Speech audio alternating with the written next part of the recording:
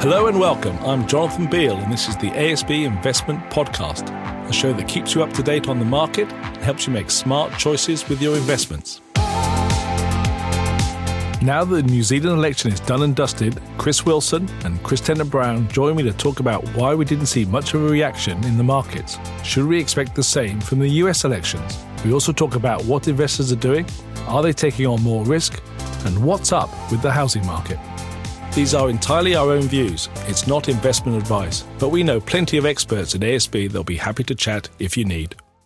Well, welcome back to the booth. I don't know about you, Chris Tennant-Brown, but I'm very excited that we're back in the booth on Franklin Road. Good to be back. Yeah, amazing, isn't it? Six months since we were all in the booth. We've been doing it over telephones and internet connections from home and all that sort of stuff, and here we are. It certainly sounds a bit crisper, hopefully. That's great. And to celebrate, we've got another Chris Wilson, number 2, in the booth as well. You've been here before, Chris. I have been here before, but no, it is very nice to be back as well. And so, it'd be good to share some insights today and hear what's going on in the markets. Exactly. I understand you've got a big day on Sunday. You're doing something that not a lot of people do. Some people do, but tell us about what you're doing on Sunday. I'm going to run the ASB Auckland Marathon on Sunday, which will be very exciting. So hoping to survive, I think, is the aim for the day. Do you have apart from surviving, do you have another goal? Do you want to win it or break a certain time, or what's the... My daughter is, she's pretty sure that I'll go well, and I may go close to winning. Obviously, with COVID and the lack of internationals coming into the field this year, I think that should help. Exactly. I think there's at least probably 500, maybe 1,000 people ahead of me. But apart from those guys, I think I'll go okay this year. Good on you. And Chris, are you doing it? No, I'm not going to do it. Okay. I probably haven't run any further than trying to catch the bus in the last couple of years. I'm more of a cyclist than a runner. Right. But good on you, Chris. And just to fill you in, I think last time you were on the podcast, we were talking about Trump and low interest rates, and nothing's changed then. Yeah, so over the year or so since you've been here, that's pretty much all we've been talking about. Pick things up from where we left it. And Chris, you've been doing a bit more flying, and you've passed your test or something? What's happened in the last few weeks since I'm you first met? slowly ticking off the boxes for my commercial pilot's licence. I passed the big cross-country exam, which is one of the 2 big flights you have to do to be a commercial pilot, and I'm studying aviation law and aviation medicine and doing exams and that sort of stuff. So this doesn't mean I'm going to quit being an economist and suddenly start flying people around in Air New Zealand, but hopefully it means that I can maybe teach someone how to fly one day. Fantastic. Are there many economists who fly?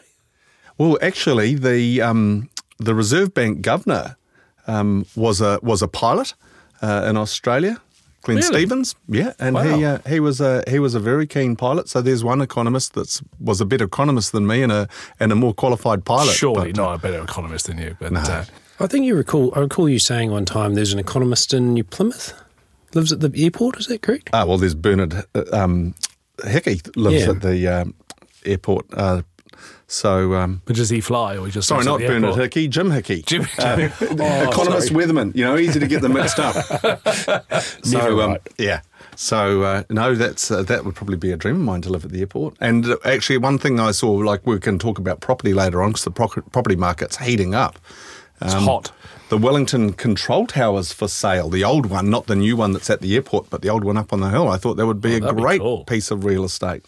And so you can actually live in the control tower up on the hill? You've got a prime view all over the airfield, which I think would be fantastic, although I wouldn't be surprised if it got bold and, dozens of apartments built on the site. That seems to be the thing that's going on in property these days, is slicing up big sections and turning them into...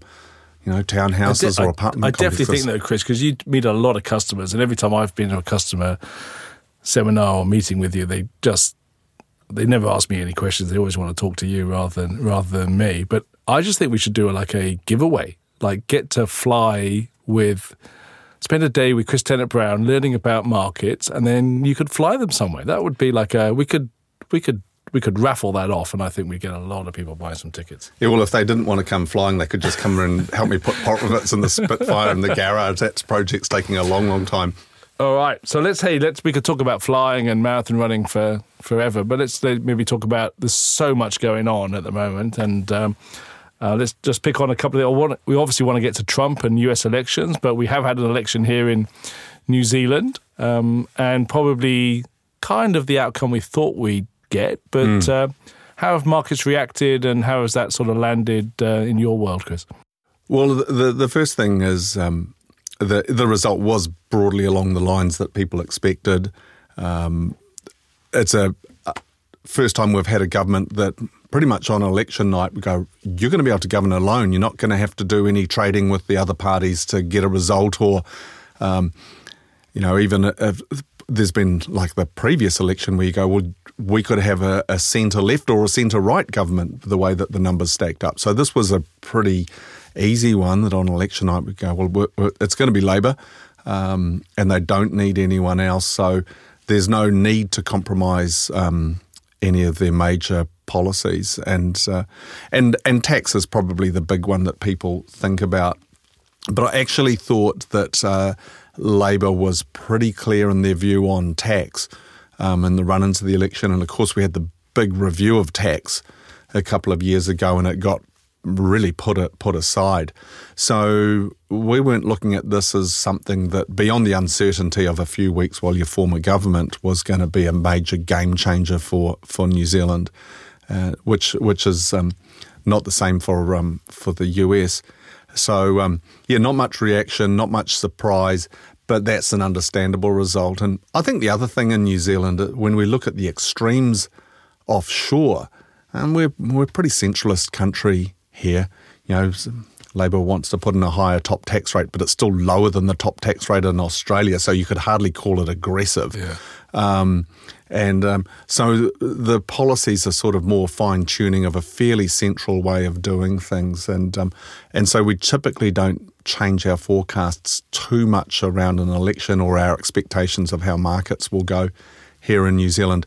And the previous election where we thought, hey, we could get a different tax sort of set up under this, or the one before that when we talked about a different monetary policy system, those are the things we think, oh, this could change the outlook a little bit. But this election, I don't think that there was anything that would have changed the course of what New Zealand needed to do over the next year or two. And so I think now that the result's behind us, people are going to get on with it. And they certainly are. If we look at things like the housing market, retail sales and that sort of stuff, it feels like the economy's ticking along really, really well. Well, let's just jump into the housing market, because it's just bizarre, isn't it? That we were talking about recession, global pandemic, lockdown, people getting, government paying out and borrowing billions and billions of dollars. And here we are now with the house prices just going nuts, really, isn't it? It's just, how has this happened? Yeah, it is amazing.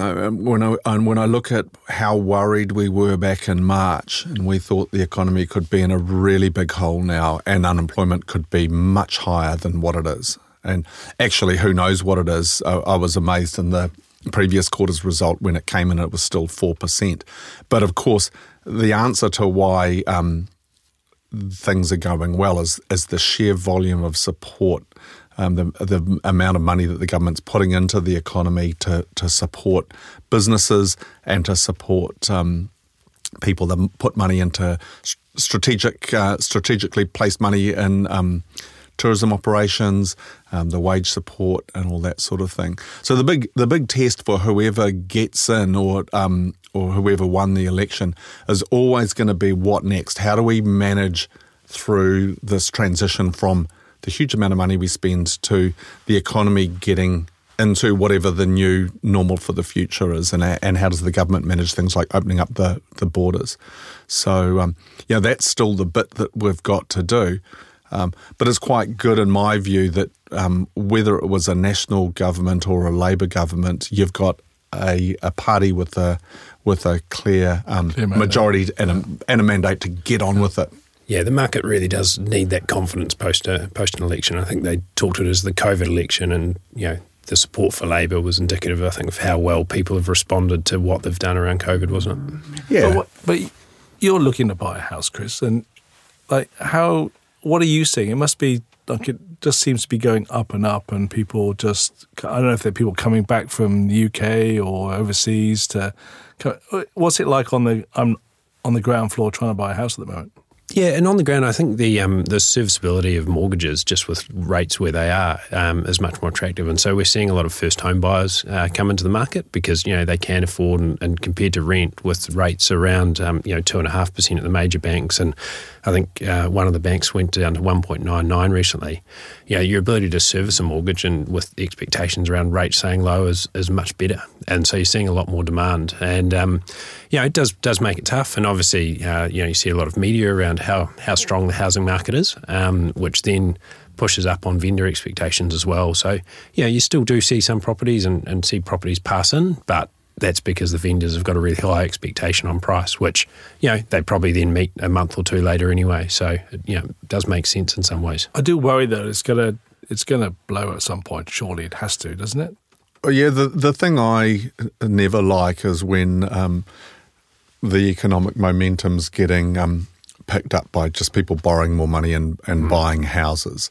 It's businesses going well that I want to see. And of course, these low interest rates are helpful for businesses too. But it's in some ways, for me, it feels like a bit of a sugar rush when you're just going, hey, well, the housing market's really busy and consumption's picking up off the back of it. But when people are confident in their jobs and people have got more confident in their jobs over the past 6 months and more confident that the economy is going to go okay, they then become more confident about taking on debt and upscaling their house or whatever it has to be, or first home buyers like Chris mentions. Confidence in the labour market's a key part of that. Combine that with interest rates that are much lower than what we expected to see at the start of the year, and it's quite a game changer. I mean, it was only back in February that the Reserve Bank met. They had the official cash rate at 1%. Mortgages were well north of 3%. And even though we knew COVID-19 was starting to play out in China, the Reserve Bank was comfortable being on hold, and we thought maybe that's it. Maybe that's the trough for interest rates. And here we are, and within our forecasts, we're thinking, okay, we could well see sub 2% interest rates over the coming months and year, at a time when the unemployment rate is not too high.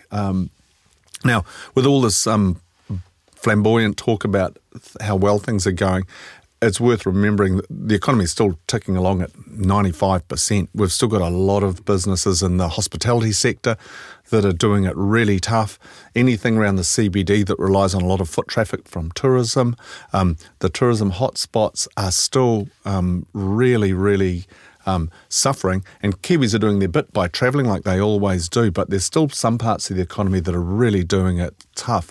But there's other areas that are going incredibly well now, and so it's a really unusual mix. And what are you seeing like in retail sales? I was in Commercial Bay on Monday, just wandering around, and there was just a handful of people. Those shops were designed really for the cruise ships coming in, and there's not. It's just. I just wonder: is retail sales picking up, or is it struggling? And the answer is it depends, and everyone loves when an economist says it depends. But I think that the Commercial Bay and the CBD is a good example where we're missing tourists. Yeah. And Auckland picks up a lot of domestic travel as well, and it's for things like coming up for rugby games, for concerts, and all of that sort of stuff that hasn't been able to happen over the last few months. It's the cruise ships that would normally be arriving right now, dropping off 5,000 people to come and shop in Auckland for 24 hours. That's the hole in the market, and the cities really, really feel that. The other thing which is happening in the cities, and we see this at ASB, is even though we've come back to alert level 1, people are slowly coming back to work. But speaking for myself, I've developed quite a good routine of getting all of my meetings done at home. So that's a day a week that I don't come in. Getting up late. Yeah, getting up late, walking around in the pajamas until 9 o'clock, doing the first couple of meetings. But all of that stuff has an impact, and so some of your people that pick up from that, supermarket sales have gone well. Some of the little local shops around my area are really benefiting from more people in the neighbourhood.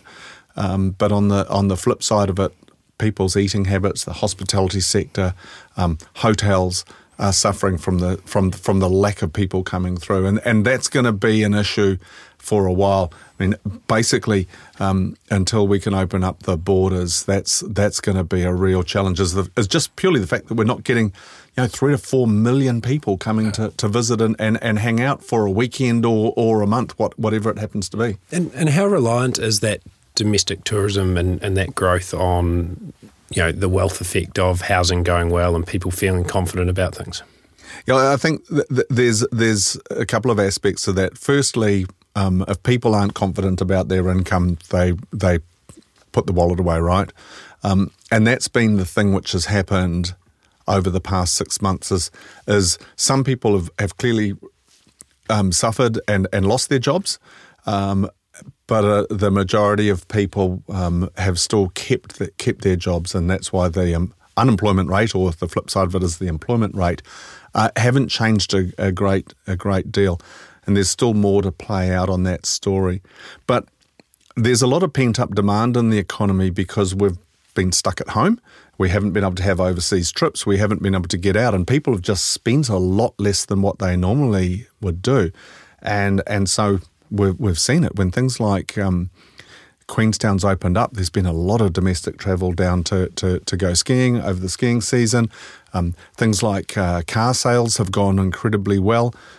People have had a bit more money to spend that they haven't been able to spend elsewhere, either because they've been locked up at home for those months or not been able to travel. In our household's case, both of my partner and I's parents live overseas, and so we'd normally travel to see them. And so we're all doing something different with our expenditure. So these things all flow into the mix. I also think it's a little bit of it's been pretty tough, isn't it? And people are going, I'm just going to go and spend some money now. I don't actually think it's not just, I'm going to try and support the economy. Actually, it's been a bit tough. I'm going to treat myself. And I know we're doing that type of stuff now. We're just probably buying stuff that, we probably would have thought a little bit more about. We thought, what the heck, might as well. Oh, and you're seeing it and with the housing as well. I think that other big driver is people have spent a lot of time at home, and so they now know, what is it about the house they didn't like. So I think builders are busy at the moment looking at, do you put an extra room on? Do you, do something in the kitchen? Because people have got the disposable cash because they're not going overseas to travel, and they realise they need to do something at home. There was that really strange advert on the radio. I don't know if you heard it about lockdown. I've decided that my partner is not the partner for me, and there's all this sort of divorce lawyers popping up on.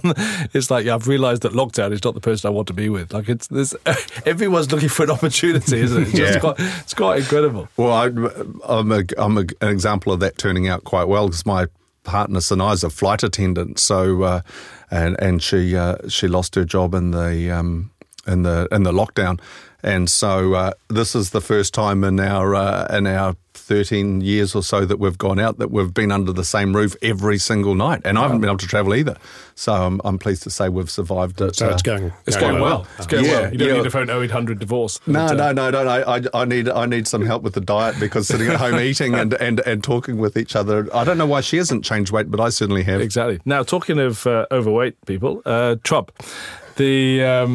the US election is it's upon us very, very shortly, and the New Zealand election happens, markets don't really move. But I think people sometimes they get a bit worried about US election, global economy. Actually, the result of this election could mean for all of us around the world. So, where are we at the moment? Because is it going to be a Trump or is it going to be a Biden? Where are you landing at the moment? Well, the polls, just like they suggested Trump wouldn't win last time, are saying the same thing this time. But I think you'd be a braver person than me to call it a done deal. And I think that it's very likely that we won't know the outcome for quite a while. This election's a bit different. Usually in the States, like here, over the night following the polls closing, it's pretty clear what's going to happen, and a president-elect is declared quite quickly. There's examples where that hasn't happened, like the Gore versus Bush was an example. That went right until December, until Gore conceded. And so, and you do see more volatility in markets at that sort of time. Markets don't like that type of uncertainty, and there's a potential for a good month or so of uncertainty. I wouldn't be surprised if it's a close outcome, and whoever the loser is looks to contest the result. So this is the sort of stuff where we do expect a bit of volatility. To a certain extent, you just have to focus on the long term through it. Yeah. There will be an outcome, and there's quite a structured process for what they need to go through, who would govern if it's disputed and that sort of thing. Probably the big issue at the moment, and US markets it's about 5% off its peak running into the election. But I don't think we've known for a long time that this is going to be a confrontational time, and there's only going to be one winner and one loser. But it does get in the way of some important things that they need to do, like get another stimulus plan out there and make a plan for the economy whilst their COVID cases are on the pickup again. So this is where we're in a pretty good position here in New Zealand, where from a health perspective, I think we've done incredibly well.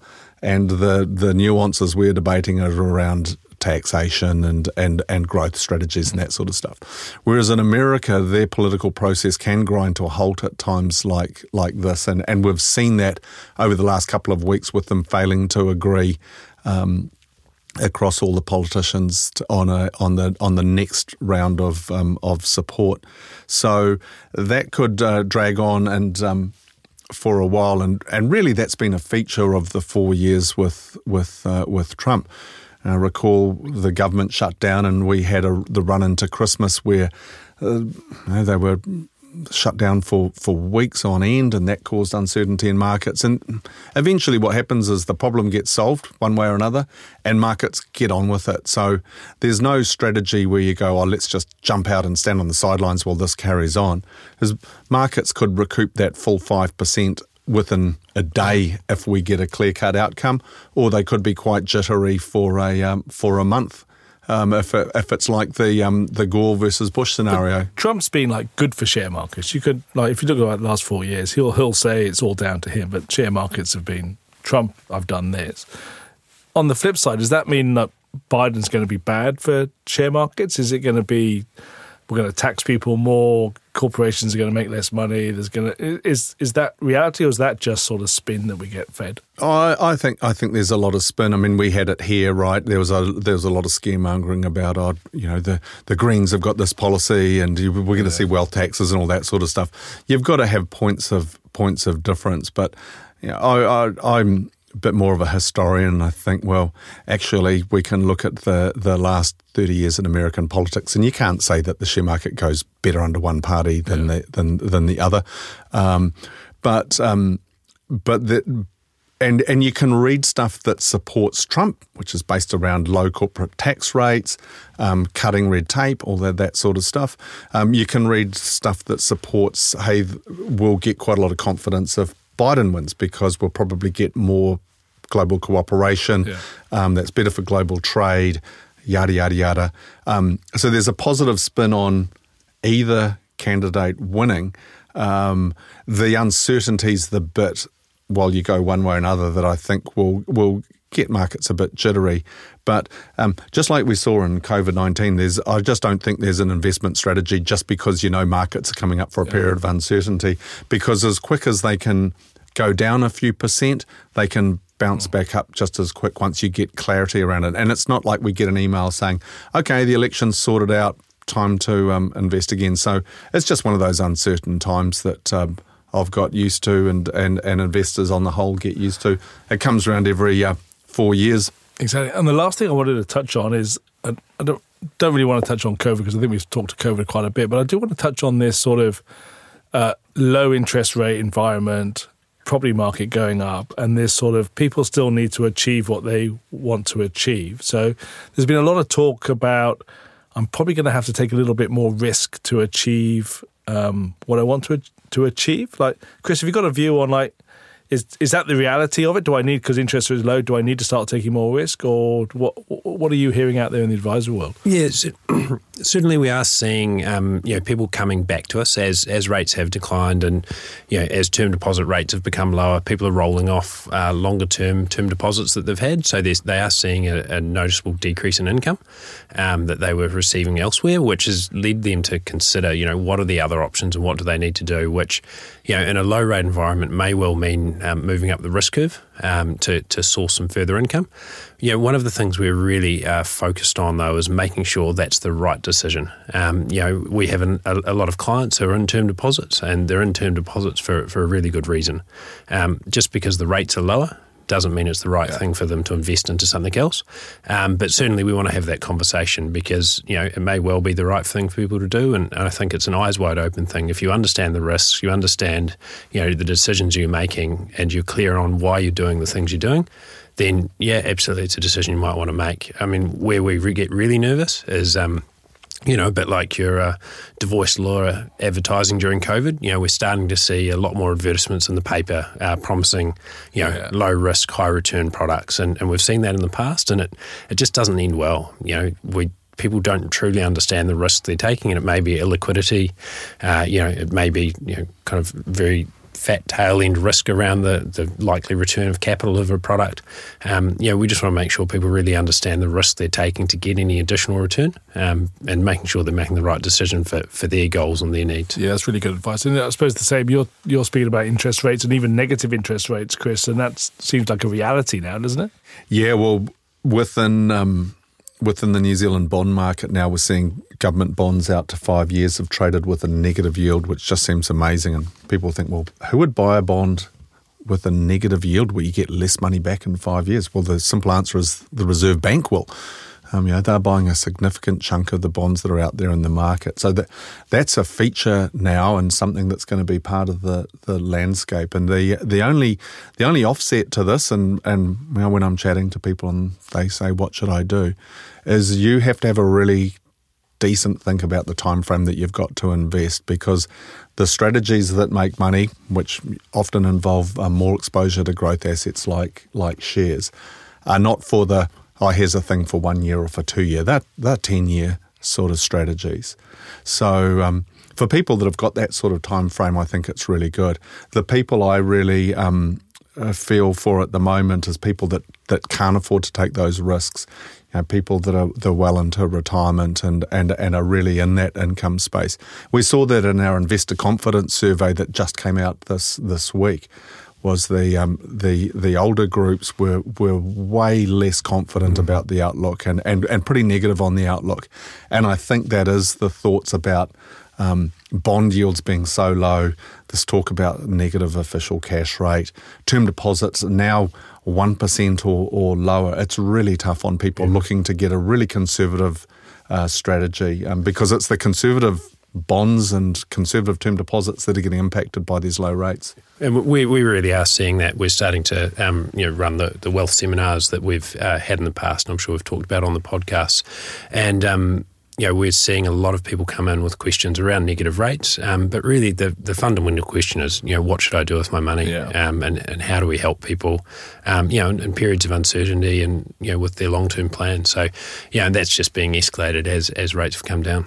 I think you did right. I think what you said, Chris, was really relevant around, like, you don't need to do anything different apart from maybe have a conversation with someone and actually sit down and find out what, and you're really good at this, Chris, talking about, what's your plan? What are you trying to achieve? What's the term you've got? Because one of the things we learned through COVID was people reacted, and you can understand why they did, but actually the people who did nothing actually came out really well through that whole situation. So it is that sort of, have a plan, focus on it and stick to it.